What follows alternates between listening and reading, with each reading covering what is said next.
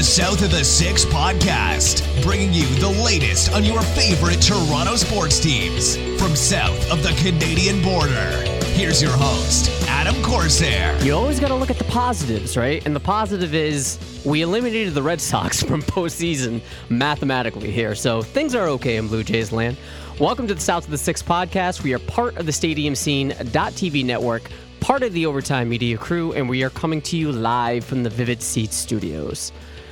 Look, there's not a lot of good things to talk about when it comes to the Blue Jays, but if they eliminate the Red Sox from postseason, even though they were out beforehand, mathematically, I'm cool with it. Joining me tonight to discuss all things Toronto Blue Jays is Connor Chambers of Toronto Sports Views. Dude, you got to be happy that they eliminated the Red Sox, right? Well, I mean, I have to be happy with something. God damn it. I'll take any moral victory I can get at this point. Eliminating the Boston Red Sox it's quite the moral victory. Yeah, I mean, it could be worse, right? They could have clobbered us or whatever, but no, I'll take the satisfaction. Yeah, and I'll take it when Mookie Betts is a Toronto Blue Jay next year. Yeah, okay. He's coming north of the border, baby. What it do, baby? Yeah, I have to do that to that. So yeah. Yeah, I mean, completely ruin your intro, but that's just what I do. Nah, it's fine. Look, you got to grasp at the little things, right? Because if you're going to sit on the wins and losses this year, you're just going to go crazy and you're just going to drive yourself insane. So if it comes down to the Blue Jays eliminating one of, I guess the only team in the world that I hate, I'll take it, no problem. Yes. and well, because you're literally surrounded by that all the time, right? Boston this, Boston that. I bet I don't know what the talk is now. It's probably Patriots stuff now. Oh yeah, really? And yeah, it's all Patriots. So, well, at least you don't have to deal with that for another 7-8 months. Yeah, but then you're discounting the fact that I'm still surrounded by Celtics fans who somehow think they're the best team in the Eastern Conference. Oh my God. But we're going to have to put a pin on that because that's Raptors talk. That's not Blue Jays talk. It's Raptors talk, which I can't wait for. But yes, we'll have to. Well, that'll be a topic for another day. But Boston fans, you're delusional. Even though you're City of Champions, you're absolutely delusional. Speaking of City of Champions, if for any reason any of you out there want tickets to something, like I said, we are coming to you live from the Vivid Seats studios. If any of you want any tickets to a sporting event, a theater show, comedy event, concert, whatever, hit up Vivid Seats. It's real simple. Just go to the Vivid Seats app on your favorite device, whether you're using an iPhone, an Android, whatever. Download the Vivid Seats app, and first-time customers get up to $100 off their first-time ticket purchase by using promo code OVERTIME. This will only work on the Vivid Seats app, so I implore you to download that app, use promo code OVERTIME, OVERIME, on the Vivid Seats app. And also, I want to give a special shout out to mybookie.ag. Connor, I don't know about you, but sports betting, I guess, is a thing. And with the NFL season kicking on, sports betting is very hot right now. So if you're into that and you want in on the action, head on over to mybookie.ag. New users will get their deposits doubled by using promo code OVERTIME. That's OVERTIME. So, Connor, if you're looking to, double your deposit and bet on stuff, head on over to mybookie.ag. Wow. I heard double deposit and that really got me going. Holy smokes. Oh, yeah. I'm down. Yeah. Oh, yeah. Yeah. That's promo code OVERTIME, baby. That's it. All one word, promo code OVERTIME. This is the Overtime Podcast Network. All right, let's just jump right into it. Look, as I mentioned, there's not a whole lot of positives within this Blue Jays time right now in September. There's only a handful of games left. Season in which wins and losses don't really matter. It's only the diehards really are watching, and if that. But Cavan Biggio kind of saved the day, or at least saved the week for us when it comes to Blue Jays talk. He hit for the cycle last night. It's important to note that we are recording this Wednesday evening. There is a game going on live right now, but since they're playing the Baltimore Orioles, Connor and I decided, fuck it, it doesn't really matter. They're playing the Orioles. So he and his father, Craig, joined Gary and Daryl Ward as the only father-son duos to hit for the cycle. It's pretty cool considering the lack of talking points, as I mentioned, but, I've seen talk on Twitter today, seen articles, seen quotes, I guess you could say. You brought it up as, does this solidify Cavan Biggio's spot on the Blue Jays? It's kind of peculiar to me because I thought he was pretty much a cornerstone for this team moving forward. I just kind of wanted to get your take on the significance, sort of gauge the temperature on that. And how do you feel about this sort of out of nowhere? Does this solidify his spot on the team? I thought that was pretty much set in stone. Yeah, I didn't really understand that narrative, and I kind of tweeted that out this morning. Now, to be fair, that was more of me just looking at the headline, and the article did say that it was a Keith Law quote. But then I was like, listen, you should probably just put solidified rotation spot in quotes then, as opposed to actually asking the question. In essence, though, no, look, Cavan Biggio's spot on this Blue Jays team is without question solidified. There's no debate about it. Is he as good as Vlad Jr. and Bo Bichette? No. Does that mean that he's any less of a player that's not considered useful on this team? No, he's a very useful player. His spot should be without question solidified. I don't understand why this was even a topic that was brought up, but Cavan has provided a lot of useful things to the Jays, and he's, I believe, 12 for 12 on stolen base attempts this year, which is something that we haven't really seen in the last 5-6 years with any speed on this team. Yeah, maybe like Rajai Davis was maybe the last guy that. Obviously, I'm not saying Cavan Biggio's speed is Rajai Davis speed, but the last guy who we could count on for a solid percentage of stolen bases. So it's nice to see the balance of speed and power and contact kind of coming together, and a little bit of defense as well with Cavan Biggio. So I don't understand the narrative in this that his spot would be not solidified, or if there's any doubt about it, I don't understand what people are watching or not watching in this case. Right. It shouldn't even have been a question. But then again, as we've mentioned, ad nauseum so far, there aren't a lot of talking points for the Blue Jays. So I guess there is a need for clickbait, I suppose. But so here's my question. I don't want to shit on the occasion. I do think it's significant that a father-son duo has hit for the cycle.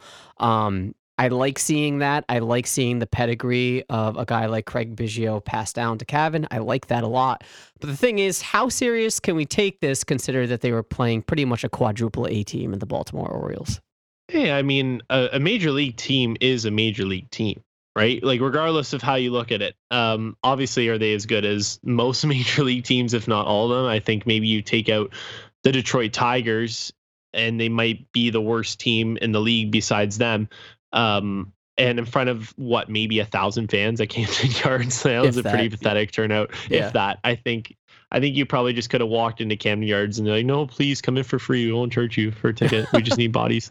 Concessions will be available for like cheap dollars. I don't understand. I don't get why they don't get fans out there. But going back to your actual point, I think it is a cycle is a cycle. Look, you have to get 4 hits. You have to hit a home run, a triple, a double, and a single. And a triple is one of the hardest hits to do.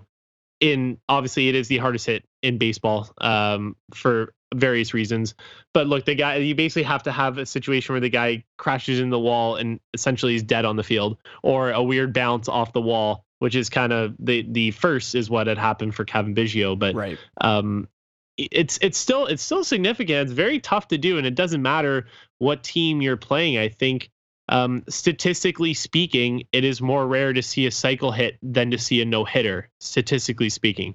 So anytime there's a cycle, it's fantastic to see, and I think that Cavan should be applauded for it, no matter who he was playing on the occasion. Yeah, and if you consider the hype surrounding certain players on this Blue Jays squad, if I were to tell you someone in September hit for the cycle, I'm not saying Cavan Biggio wouldn't come to your mind, but it certainly wouldn't be one of the first 2 maybe players. I think I think we can cross Vlad off the list, because even though he has hit a triple, the aspect of Vladimir Guerrero hitting a triple, maybe against Baltimore, that makes sense, but that just seems kind of weird to me. So if you would have said like, hey, someone hit a triple, hit for the cycle for the Blue Jays, first 2 people in my mind would have probably have been Bo Bichette and then Lourdes Gurriel. I probably would have chosen Cavan as my third guy. That's not to take anything away from his talent. It's just like get the feeling that the talent that he has is sort of under the radar and people aren't really woke to it as much as they are to Bo Bichette and Vladimir Guerrero Jr. And I don't know if that's because of the name clout that Bo and Vladdy have coming up through the minor league system, but I do feel like Cavan is a little bit underrated to a lot of people that are fans of this Blue Jays squad. And when he does something like this, it sort of puts it right in front of your face and says, holy shit, this guy can be like a very important piece for the Blue Jays moving forward. I don't want to speak for the article. I don't want to speak for what the point of the article was that Blue Jays Nation was quoting, but I do think it's fair to wonder, do you think that Cavan Biggio is the second baseman of the future? In other words, yes, we know that his hitting is promising, but is this defense and his prowess at second base something that you can rely on the reg? That's a great question because I don't know. And I think that there's a lot of great infield talent coming up with the Blue Jays minor league system. Obviously, with your shows in the past, you guys have touched upon a lot of prospect depth, and that's kind of been the topic of conversation with the Jays because not much is really happening at the major league level. So it's like, all right, who do we got coming up? What's going on, right? You got your names, your well-known names, but you even have like Logan Warmoss of the world that can even transition. I know he's a shortstop by nature, but he could move to second base if we assume that Bo Bichette is going to be assuming the mantle of the shortstop of the future for the Jays.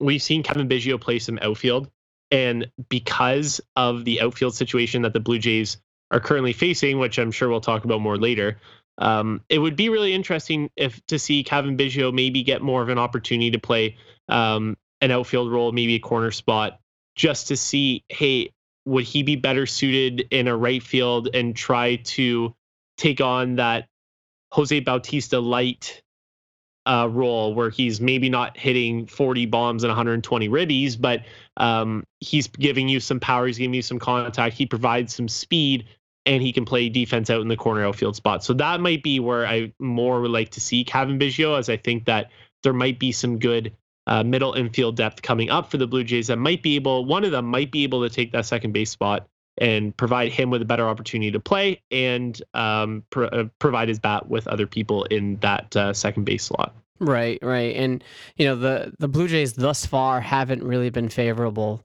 at second base. You look at the history, at least in, recent history, you had Maizar Turris. I know you and I talked about Maizar Turris a lot last year. Can't stand that dude. Yeah, right. I mean, like he was supposed to be this pretty valuable piece coming in. And obviously injuries took the best of him. Same thing with Devin Travis. He was another one that didn't really last that long, if at all. So I'm not saying there are longevity issues when it comes to Cavan Biggio. I'm just saying that second base spot hasn't been favorable to the Blue Jays moving forward. So what I'd like to see is, if he's hitting the way he is, and the offensive production is there, it can sort of mitigate any of the second defensive woes that I have when it comes to him. I'm not saying that he's not a valuable piece. I'm not saying that he doesn't have a spot on this Blue Jays team, but at the same time, I just need to see a little bit more on defense. And if he's going to be plugged into the 2-hole, because I'm pretty sure Bo Bichette is the leadoff man from now until whenever he's not a Blue Jay or he gets hurt or whatever. I do think that if Cavan Biggio is in the 2-hole and he's producing, I'm willing to give him some slack on the defense end. Yeah, me too. And if that means that he's at second base and there's the occasional error, that I'm completely fine with that. I'm not saying to eliminate Cavan Biggio automatically from second base. If in the event that we see that it is becoming an issue, I would like to try him in the corner outfield spot. Maybe almost have that Ben Zobrist-esque type of utility where you can put him in the outfield and put him at second. Maybe plays the occasional other position if you're in like a National League type of game and you're rotating a bunch of stuff around. But it would be really interesting because I think he can do both the second base and the outfield depending on his needs, and especially if you have somebody you want to rotate into that DH spot and you want to put people in different spots. To have utility guys, I think, is so much more imperative now than it was even 5 years ago. So I wouldn't be opposed to having him in both, but making his primary position second base. Yeah, I can see that. And, the Blue Jays definitely seem to be all about that utility player. Like I know Richard Urena wasn't anything to write home about and still isn't, but still having that sort of player does have its value. Same thing with Lourdes Gurriel. There is some value, and obviously we cannot take away from the talent of Lourdes Gurriel. The left field position sort of fell into his lap and it worked out. But when we have these diversified positions for players, it ends up working out to the Blue Jays' favor if they're in a situation where depth is a priority. And knowing the Blue Jays, that is not something that's out of the realm of possibility because we've seen it time and time again. Injuries plague this team. There's not enough depth to back it up. They sort of become fucked, and there goes their playoff hopes. Not saying that's anything in the immediate term. It certainly isn't, but it's good to be prepared for that when they are ready to compete and when they are ready to pull the trigger towards contention. Mm-hmm. Like when the World Series is bound, like if you're ever playing a World Series game and you're playing a National League team, right? How many times do we see when the Cubs and the Royals were in it and they relied on Ben Zobrist even to get them those positions that they need to have filled, and he was like, I can literally play any position. So having a few guys like that, like the Marwin Gonzalez would be the more recent name, I guess, in terms of the super utility guy. Having guys like that on your team is imperative, and if you can have them at an elite level that we think Cavan could potentially get to, it's even more of a bonus. This is the Overtime Podcast Network. All right, we touched on it a little bit. I want to talk about the outfield. Look, for the vast majority of the show in September, we have talked about the importance of rebuilding the pitching staff. We've touched a little bit on the infield in prior episodes. We did it just now. Infield is something that I don't want to say has been ignored, but it's definitely not getting the attention that it deserves in terms of where the future is with this team and the players that they have. This was brought to my attention on Twitter by Steve at Foggy's Pal. I hope I'm saying that right. He mentioned that the collective OBP of the outfield on this team is really not good, and it's not. Like I said, I think Lourdes Gurriel is someone that we can cement in left field, set it and forget. But the remaining players on this 25 or 40-man roster, however you want to look at it, moving forward is very questionable. We got Grichuk, we got Hernandez, Alford, Jonathan Davis, Derek Fisher, and Bill McKinney. None of them scream, okay, this is our future. We're definitely set here. I feel confident. I'm not saying they're bad, but they're definitely not world beaters here, right? And there's a lot to be desired, especially with Derek Fisher on the defensive end and obviously on the offensive end. So what do you think is the recipe here? Is this, put it this way, are you confident with these players filling in the gaps of center field and right field moving forward, or does a change need to be made in some acquisition via trade or free agency? Do you find that to be absolutely necessary? Well, I'm going to echo the sentiments of Ryan DeFrancesco real quick. And what the fuck is going on with Anthony Alford? Yeah. What is going on? Like, I don't understand this. Why are they not giving him a look? Because that is really infuriating. You have a guy who Ross Atkins had even said at the beginning of this year, we view Anthony Alford as in this relatively similar tier to Vladimir Guerrero Jr. and Bo Bichette. And here you are having Anthony Alford ride the pine while you're giving Jonathan Davis looks in the outfield. And I understand Jonathan Davis has good defense, but the guy doesn't have a bat. So the upside is much higher on Anthony Alford. Why is he not getting the opportunity? That, as a Blue Jays fan, is really infuriating. And I don't know where that's coming from. I don't know if that's a Charlie Montoyo decision. I don't know if that's a directive from the front office of Shapiro and Atkins, but whoever that's coming from, I don't really get it. So there must be some sort of hidden information that we're not aware of as fans, because from the outside looking in, it doesn't make any sense. Right. Saying that, I still think that the Blue Jays should go out and try to get someone like a Castellanos type. Not saying that Nicholas Castellanos would be a part of this team, but I think that they need to add someone impactful. I don't really know. You have money tied up in Randall Grichuk, and he's not a part of your outfield if you want to be a true contender. I don't think so. So I don't know a solution. I would really like to see Alford there and given a really good look before I jump to a conclusion about something and make a decision, because I think I was really high on Anthony Alford coming into the year, and I think that he could really excel in the center field role. And I just don't understand why they're not giving him a fair opportunity. It doesn't make things any better when you consider that Anthony Alford, I'm pretty sure, is out of options. Right. Yes. So, yeah. So it sort of ties up the Blue Jays' hands right now. Right. And this is something that I feel is a little bit indicative of how this front office is running this team. The signs are on the wall in terms of how they view certain assets, certain prospects, and how they value them moving forward and where they see them in terms of a place for this team in their future, right? And I don't know that this front office is confident in Anthony Alford's abilities.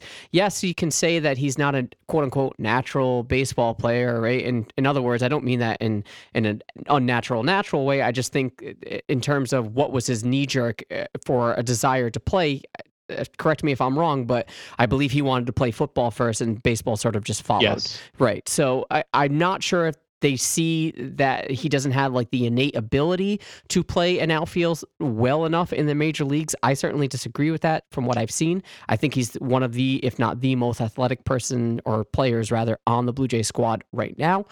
I don't know. It just screams to me that they're going to put themselves in a corner, and come spring training, it really wouldn't surprise me if he's either traded or they're going to take the gamble and put him through waivers and he's going to get snatched up.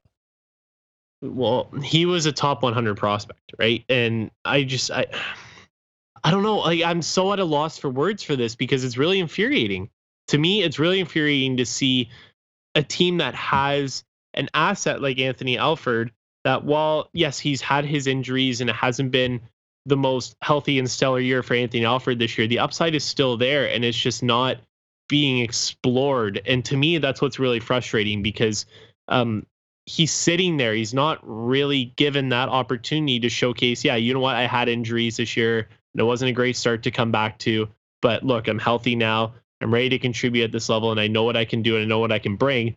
But he has had maybe 3 or 4 or 5 games to showcase himself, and it hasn't always been starts. So it's not the most ideal situation for Anthony Alford. And as a player, I would be frustrated. And I'm sure he is. And I don't think that it's going to be a good situation for the front office and for the team. I just don't see this ending well for either party. To touch on the on-base percentage aspect of those playing outfield, Steve mentioned it's not pretty, and it's not. But of those remaining players, Teoscar, Randall Grichuk, Billy McKinney, Derek Fisher, Jonathan Davis, and Anthony Alford. Alford has the highest OBP at 308. Again, that's not something that you're like writing home about and saying, oh, this dude's the future, 308 OBP. That's not great. But considering everyone else, like Teoscar Hernandez, 294, Randall Grichuk, 283, Billy McKinney, 263, Derek Fisher, 273, which is a lot higher than I anticipated for him, to be honest. Yeah, actually. Yeah, me too. You know what I'm saying? And Jonathan Davis, 184. Yeah, it's terrible. But on the flip side, Anthony Alford has only played 9 games and only has 13 plate appearances and 12 at-bats. So it's like the sample size is rather small, but I would rather go with the upside and the higher ceiling in Anthony Alford and explore that route and exhaust it, right? And if you're not going to go that route, and if you don't have confidence in his ability and for this team moving forward, then you have to explore free agency, because there's no way you can convince me that what you have is better than Anthony Alford. Yeah, that's exactly my point. And you have to. Derek Fisher is not going to be your solution. I'm sorry. He might be a 4th outfielder at best on a good team if he develops into something. But as of right now, look, you're like you said, Lourdes Gurriel Jr., leave him in left field. Don't worry about it. That's taken care of. If you want to keep exploring, you have Randall Grichuk locked up as an option, so maybe he's just your right fielder. And then center field is really where you have that mixture of stuff. Teoscar Hernandez has been a bit better at the plate, coming back off of his recall from AAA. He's put up some solid numbers. But again, those on-base percentage numbers are abysmal. That's not good, man. And especially that Jonathan Davis on-base percentage. Come on, man. Like we were chirping Russell Martin for having a sub 200 average, but at least he had a higher average than Jonathan Davis's on base percentage. Christ's sake. True. He probably has a lower ERA though. Oh yeah, dude, that guy, when the Dodgers are in the playoffs, man, if they go into extras and they're stretched thin, I bet you I'm going to make a hot take bet right now. Russell Martin, you see him pitch in the playoffs. That'd be awesome. I would love it. I'm all here for it. If we can't see the Blue Jays in the playoffs, please give me a Russell Martin pitching appearance, and I'll be satisfied. Yeah. So look, when it comes to these players, though, I have to be fair. Although I'd like to see Anthony Alford sort of take over or get the opportunity to run with it and, either prove the front office wrong if this is their attitude towards him, or he proves them right if that's their attitude towards him. None of the remaining outfielders that I mentioned, and this includes Alford, besides Lourdes Gurriel, they're not essential to me, right? If tomorrow, in the offseason, we find out that any of these outfielders minus Lourdes Gurriel were traded, I'm not upset. I just need to see what the return is. But if I find out that they have departed the team in terms of, for a favorable contract or a much better prospect, I'm not scoffing at that. So I guess there's a catch-22. Yes, I want to see Alford get the opportunity because I do think the athleticism is there. But at the same time, I don't know that he's an essential part of this team's future anywhere near the degree as Lourdes Gurriel or anybody in the infield. Yeah, well, the trade history of Shapiro Atkins hasn't been the greatest, right? So I don't necessarily trust them to make the right return on an Anthony Alford, which is kind of what scares me in this circumstance, because I think it's going to be mismanaged poorly, and then he's going to be shipped off for pennies on the dollar, which kind of seems to be the trend of these things. And look, I give Shapiro Atkins full credit on their drafting and their development. In that regard, they've done a fantastic job, I believe, in terms of international free agent signings and low-risk free agent signings with like Freddie Galvis and why am I blanking on his name now? Nerd Power, Eric Sogard. Yeah. Guys like that, and they've brought in, and people have been, well, what the fuck is this? Like, World's playing the parade, World Series, here we come. And then it's a typical joke all the time. And they actually turn out to be valuable assets, and re-signing Justin Smoke, stuff like that. Like, they've done good jobs that way. I think where they have miserably failed is in the trade realm. And that's why I am very frightened about what can happen with Anthony Alford here, because I think that he's going to be traded for absolutely nothing. And Blue Jays fans are then going to be upset again. And we're going to have this repeat of what happened with Stroman, stuff like that. And the people say it was Dalton Pompey 2.0. And I don't know. I don't want to handle it. I don't want to deal with it. Just please play him. Just don't be so stubborn. Play the man. Come on. Well, if you don't trust their ability to trade and acquire assets, I certainly understand that. But when you look at the free agent market for outfielders, it's really not that great, right? You have like Calhoun, but he has a club option. Brett Gardner's not going anywhere. I don't know that I want to touch Yasiel Puig. Hunter Pence is kind of on the old side. Adam Jones certainly is on the older side. Curtis Granderson, even though he was cool for this team at the time, he's still on the older side.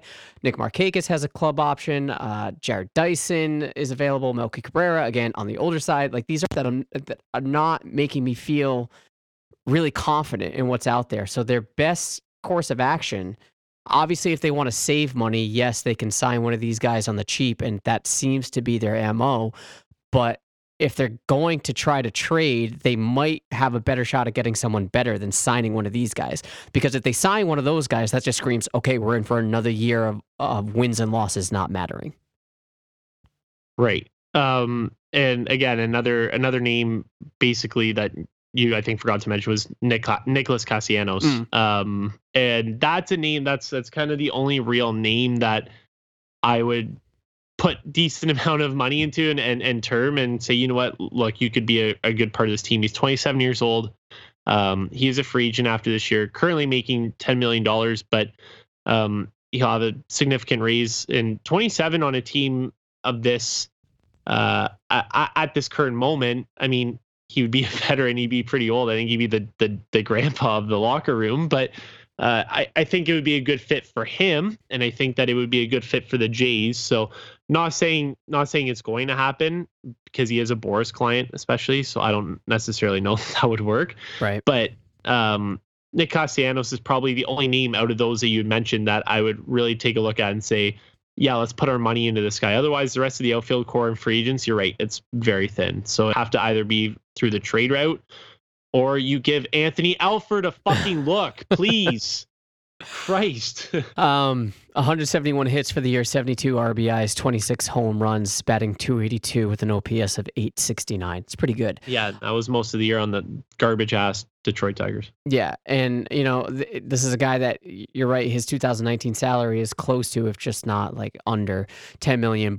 He deserves a raise, which is why I'm thinking there's no way the Blue Jays are going to sign him, because they're not going to want to spend the money that's going to be necessary to get a guy like this, right? We're talking about someone that could probably sign with a contender on like a 2-year plus an option deal.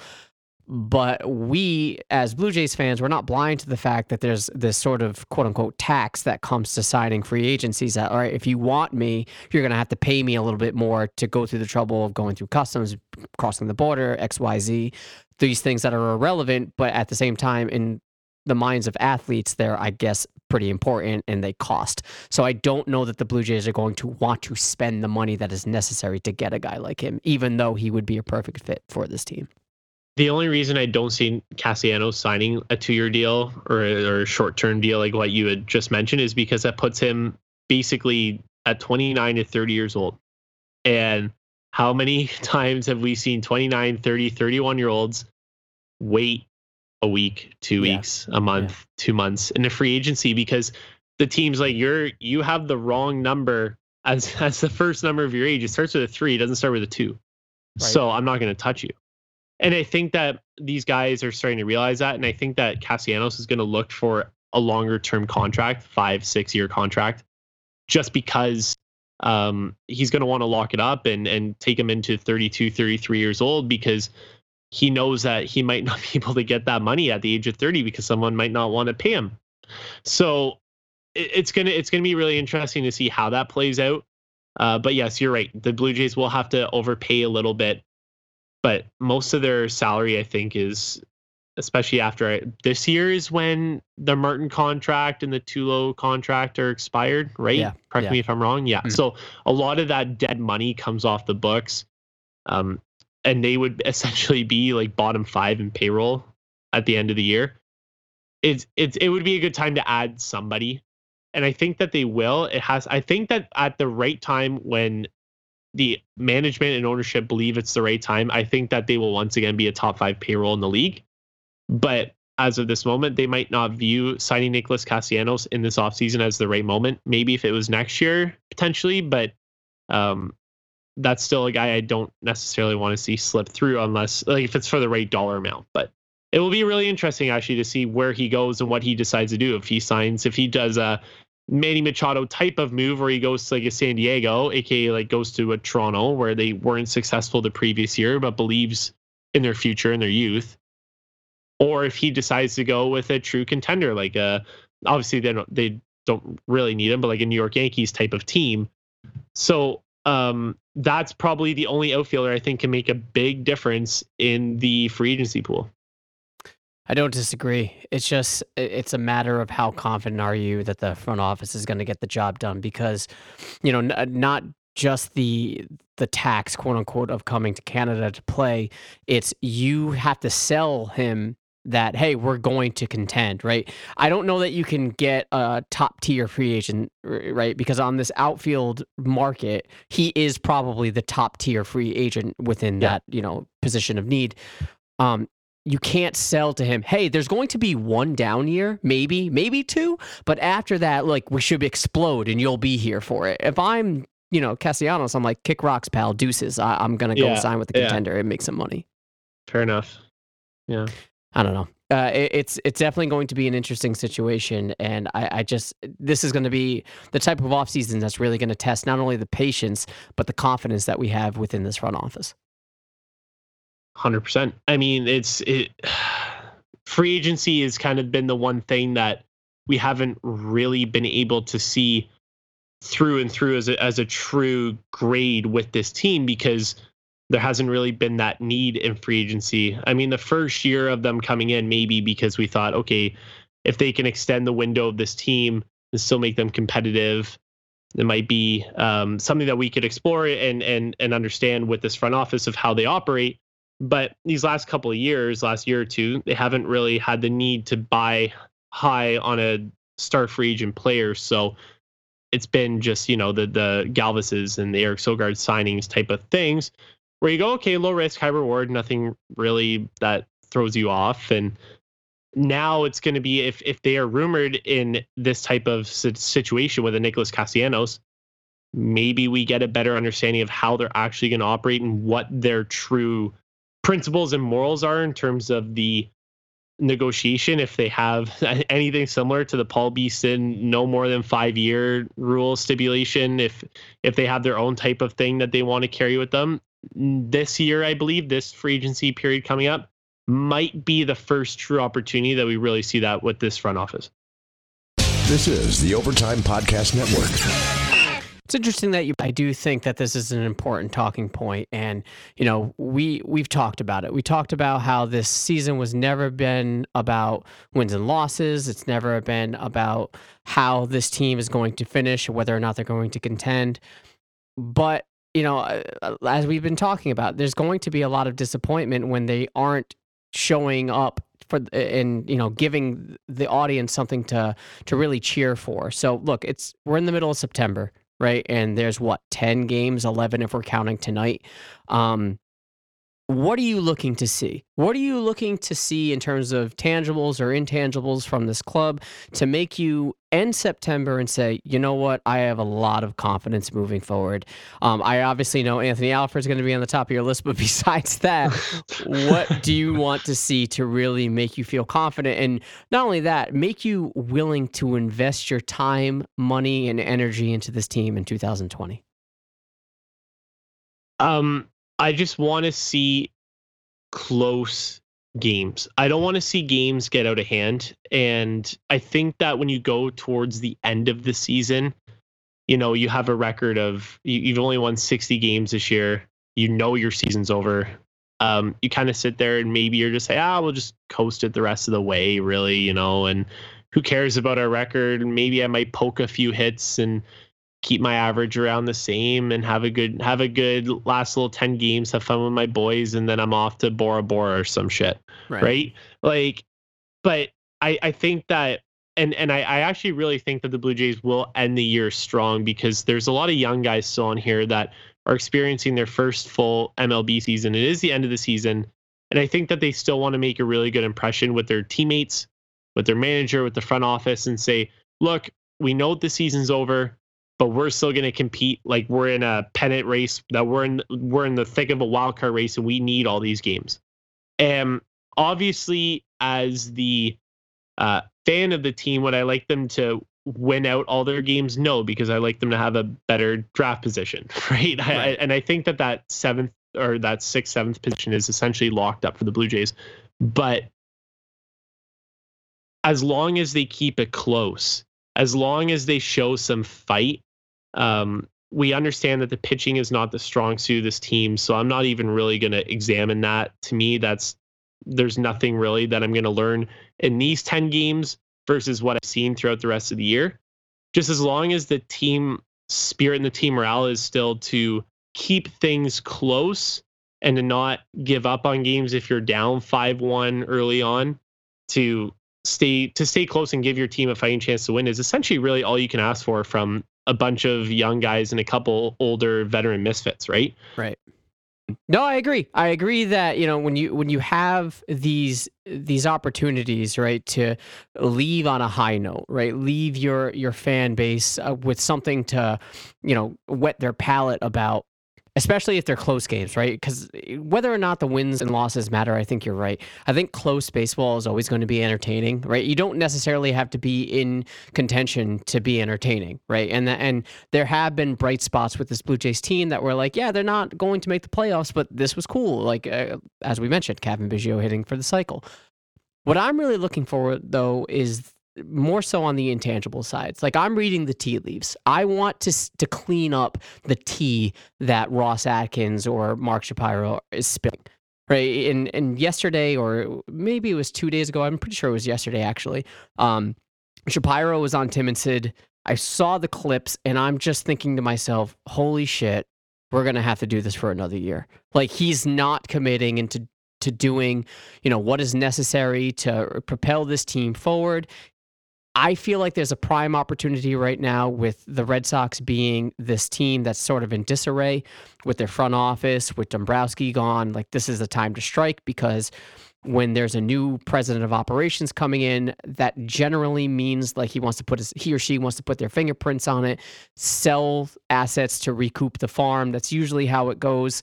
I would hope that if the Blue Jays do see that within the Red Sox camp, they're going to capitalize on it, right? Because I do think that the Rays are destructible, whereas the Yankees, they're king of the mountain right now. There is an opportunity to prime for the taking to really grab hold of that wild card spot next year. So I would like to see them be a little bit more aggressive, a little bit more, I should say a little less frugal with their spending, and really just go for it, man. You can't waste this talent. You can't waste this talent with these kids, because if you do, they're going to be in an environment of losing, and that is not good for their morale. That is not good for their development. We talk about how the development of these kids, as long as they're getting reps, they're going to be good. That's not necessarily true, right? If they're in a losing atmosphere, they might suck. They might carry that over, and their innate abilities might sort of dwindle. I don't want to see that. This is a team that has won together in the minor league system. You owe it to them to really push the envelope and show them what a winning culture is and establish that in your system for years to come. Now is the time to strike. I don't know that Blue Jays fans can really withstand another year of wins and losses don't matter, and let's just work on the development. That developmental stage is gone. I need to see something a little bit more tangible. I need to see aggression. I need to see that this front office cares about winning. I completely agree. I think though that, and I agree with you. I'm going to play devil's advocate for a second though. Yeah. And I think what they are seeing is, I think they're seeing a free year because of how they handled Vladimir Guerrero Jr., Bo Bichette's contracts, whereas they obviously waited until that time period when Vladimir Guerrero Jr. could be called up, and they have essentially that free year, aka this year, of his contract, or to be extended out another year, right? Same thing goes with Bo Bichette, but that was due to injury, so that was lucky for the Blue Jays. And I think that their view of that is, look, we have another year of these guys because of the way the CBA is structured. So why not give this team one more year? We can still stock the cupboard with a little bit better prospects and not be as great. But the one key takeaway that I heard from that Mark Shapiro interview on Tim, I said there's actually two. The one was he doesn't like to be in the middle. He essentially said, without saying it, I either want to tank and be complete dog shit, or I want to be the best. Smart. Yeah. And he said it in a more diplomatic and polite manner that was well suited for television. But he essentially said that. And you know what? Like, I understand that you don't want to be in the middle, because the teams that are in the middle, the 81 and 81 teams that just miss out in the playoffs, but are right in the middle of the draft order, those ones stay stagnant. But I completely agree with you in the sense where Toronto, the Blue Jays organization, needs to understand that if you had a timeline of rebuilding where you thought it might take another year for this team to get their feet wet in terms of offense, I think that has to be sped up. And I think if they don't see that, that's poor on them. Mark Shapiro's second takeaway the second takeaway of what Mark Shapiro said that I really keyed into was when he said, we had to keep this basically going for another year because the Toronto Blue Jays organization, or the Toronto Blue Jays fans of this organization, were just so crazy for this team that the city was buzzing, and we couldn't take that away from them. We couldn't come in here the first year and just clean house and take that environment and that culture away from them. If he sees that, if he noticed that, which he says he did, and if he truly noticed that, I think that might give them, now I'm not playing devil's advocate, I'm playing normal advocate. Yeah. I think that might give them that push to accelerate that process and then go with what you said of, okay, maybe we add another piece here. Maybe we go out and make a big push for Garrett Cole. Maybe we go out and add that outfielder that we need. We got hundreds of millions, like $100 million plus to spend. If we really want to, we can do this thing. We can solidify our pitching. We're going to have Anthony Kay looks like he can be a solid piece moving forward in this rotation. Trent Thornton looks to be like he could be a 4th, 5th starter. If Matt Shoemaker comes back healthy and can produce a solid year for you, that's a bonus. Clay Buchholz seems like a type of guy who you might want to have as a back end starter or a depth piece. Like I said, Nate Pearson coming in can be a starter for you. And then if you add a type of guy like a Garrett Cole, that's your ace. That's a pretty solid starting rotation that I would trust in the first year of this big process of pushing things forward. And you have that offense. So maybe they look at that and they say, now is the time to go. I completely agree with what you're saying. And I would hope that the Blue Jays see what we're seeing. But if you want to play devil's advocate, they might think that they have that free year to burn. Whereas they think now in their head, okay, now is the start of what we were going to consider the rebuild, to give them 1 year to get things developed and then go into the next free agency period and really build our team around. I feel like that's taking advantage of the mentality and the patience of your fan base. And not to say that none of your points were valid, they certainly were, but I feel like right now we're in a situation in which the culture of baseball, and I don't want to harp on this too much, but it's certainly dying. Right, it's certainly at least changing. Yes. Right, you're seeing older players talk about how boring the game is, and they're not saying like it's boring because it's slow, it's boring because of the inaction. They're certainly used to that. They're saying it's boring because of the amount of home runs that are being hit. And it's true. Like the amount of home runs is outrageous right now and sort of taking away from the excitement and the sizzle of it. So that's, again, a different topic for a different day. But the game itself is sort of being put on the back burner, especially in Toronto, especially after the success of the Raptors. And I guess you can say the Leafs too. Those two teams are at the forefront, whereas the Blue Jays are playing catch up, right? And I can only speak of what it's like in the region that I'm at, and you have this, it's sort of contagious, right? The Patriots are constantly winning and they breed that culture of winning, and that's contagious and infectious to the Celtics, to the Red Sox, to the Bruins, to the point that if they don't make a push, they're doing something wrong. Like they're doing a disservice to not only the city, they're doing a disservice to the fan base and to the establishment that they have maintained throughout their tenure. So I wish that Toronto had that sort of attitude, especially Rogers. I wish they didn't see it as much of a business aspiration, but more of a kind of, we owe this to the fans, we owe this to the city, because, you know, if we're looking at it at a business sense, the return is ginormous. Right, if the Blue Jays make another postseason run, we saw it in 15 and 16, the return is ridiculous. Right, the bodies in the dome, the mere coverage of the team is outstanding, right? And that's just more dollars going to your pocket, Rogers. So why wouldn't you just push? I don't get it. Like, this is the final year of Atkins and Shapiro's contract. This is it. There's nothing guaranteed after 2020. What if they go? Are we going to go through another rebuild? As I mentioned with Dombrowski, he's gone. It wouldn't surprise me if whoever comes in sort of blows it up. That's not a guarantee that it won't happen if someone comes into Toronto in 2021 and blows it up and we have to go through this shit all over again. You sort of owe it to yourself and the work that you put in to this team to really see what you got and make a push. And I do think that, you know, you had down years in 17, 18, and this year. Calling for a fourth year of wins and losses don't matter.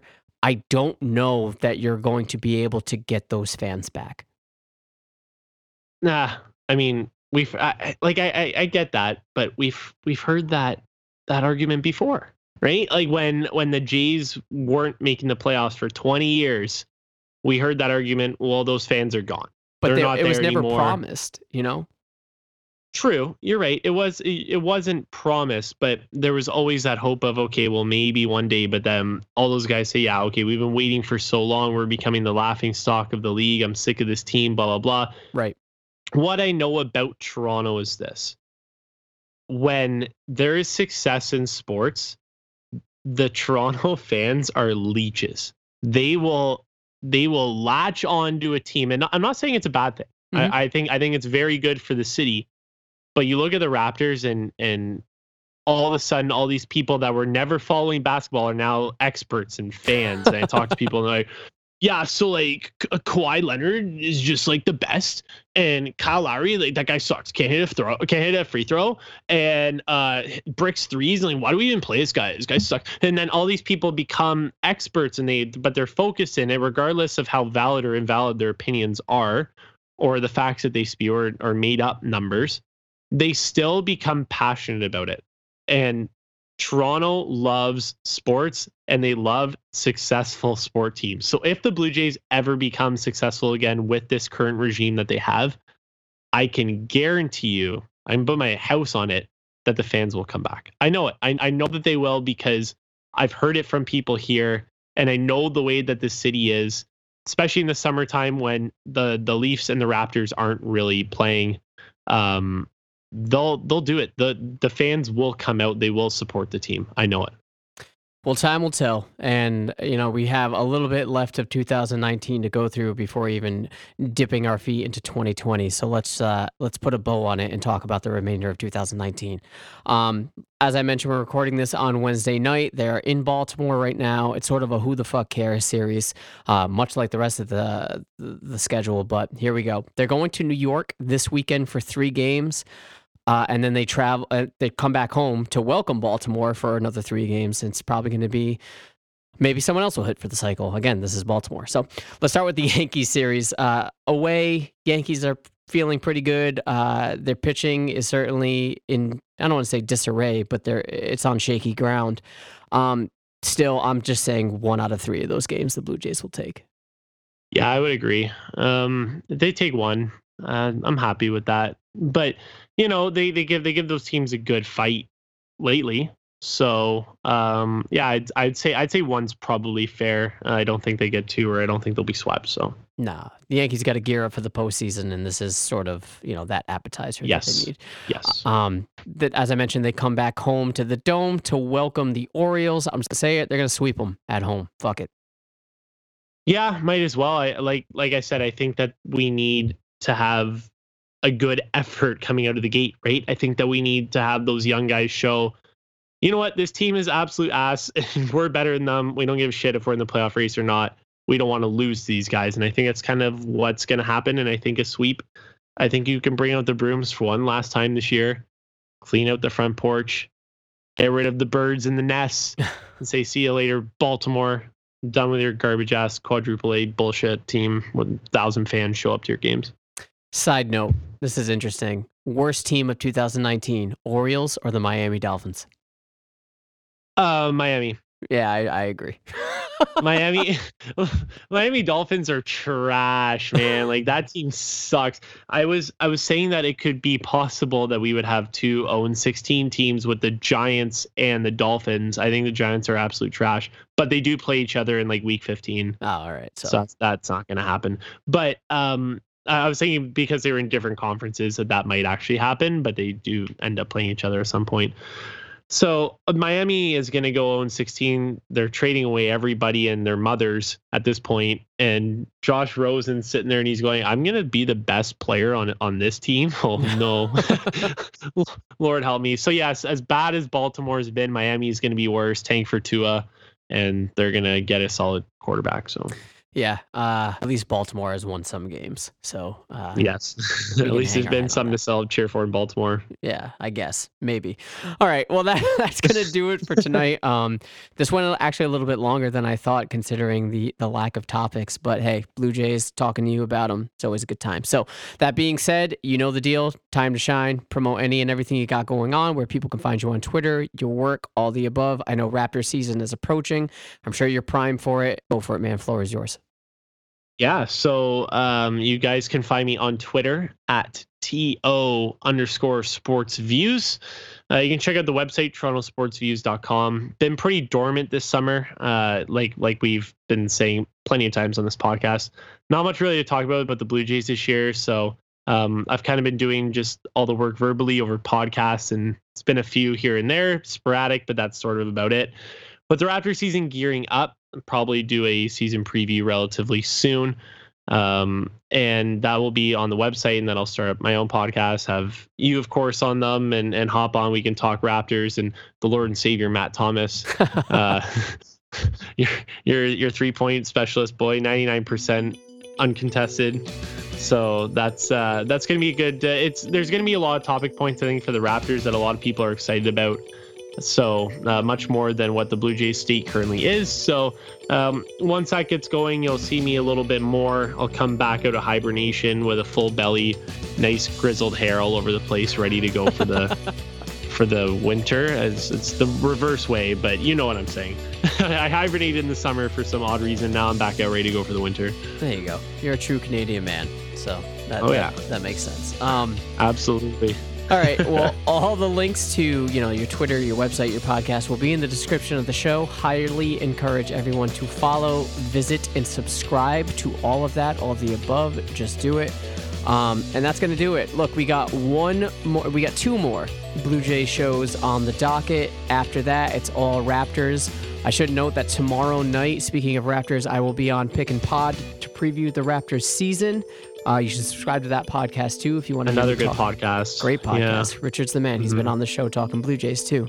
I'll be discussing Raptors on that. Feel free to subscribe to that, listen to it, all the above. But that being said, I am Adam Corsair. He is Connor Chambers. We are done for the night. Go Blue Jays, and Connor, take care. You too, my man. Thank you. Thank you for listening to the South of the Six podcast. Don't forget to follow us on Twitter and Instagram at South of the Six and to subscribe to our show. We're on Apple Podcasts, Google Podcasts, Stitcher, Spotify. Yeah, we're everywhere. While you're at it, if you liked what you heard, do us a solid and leave us 5 stars and a quick review. We appreciate it. Thanks again. Go Jays and Raptors.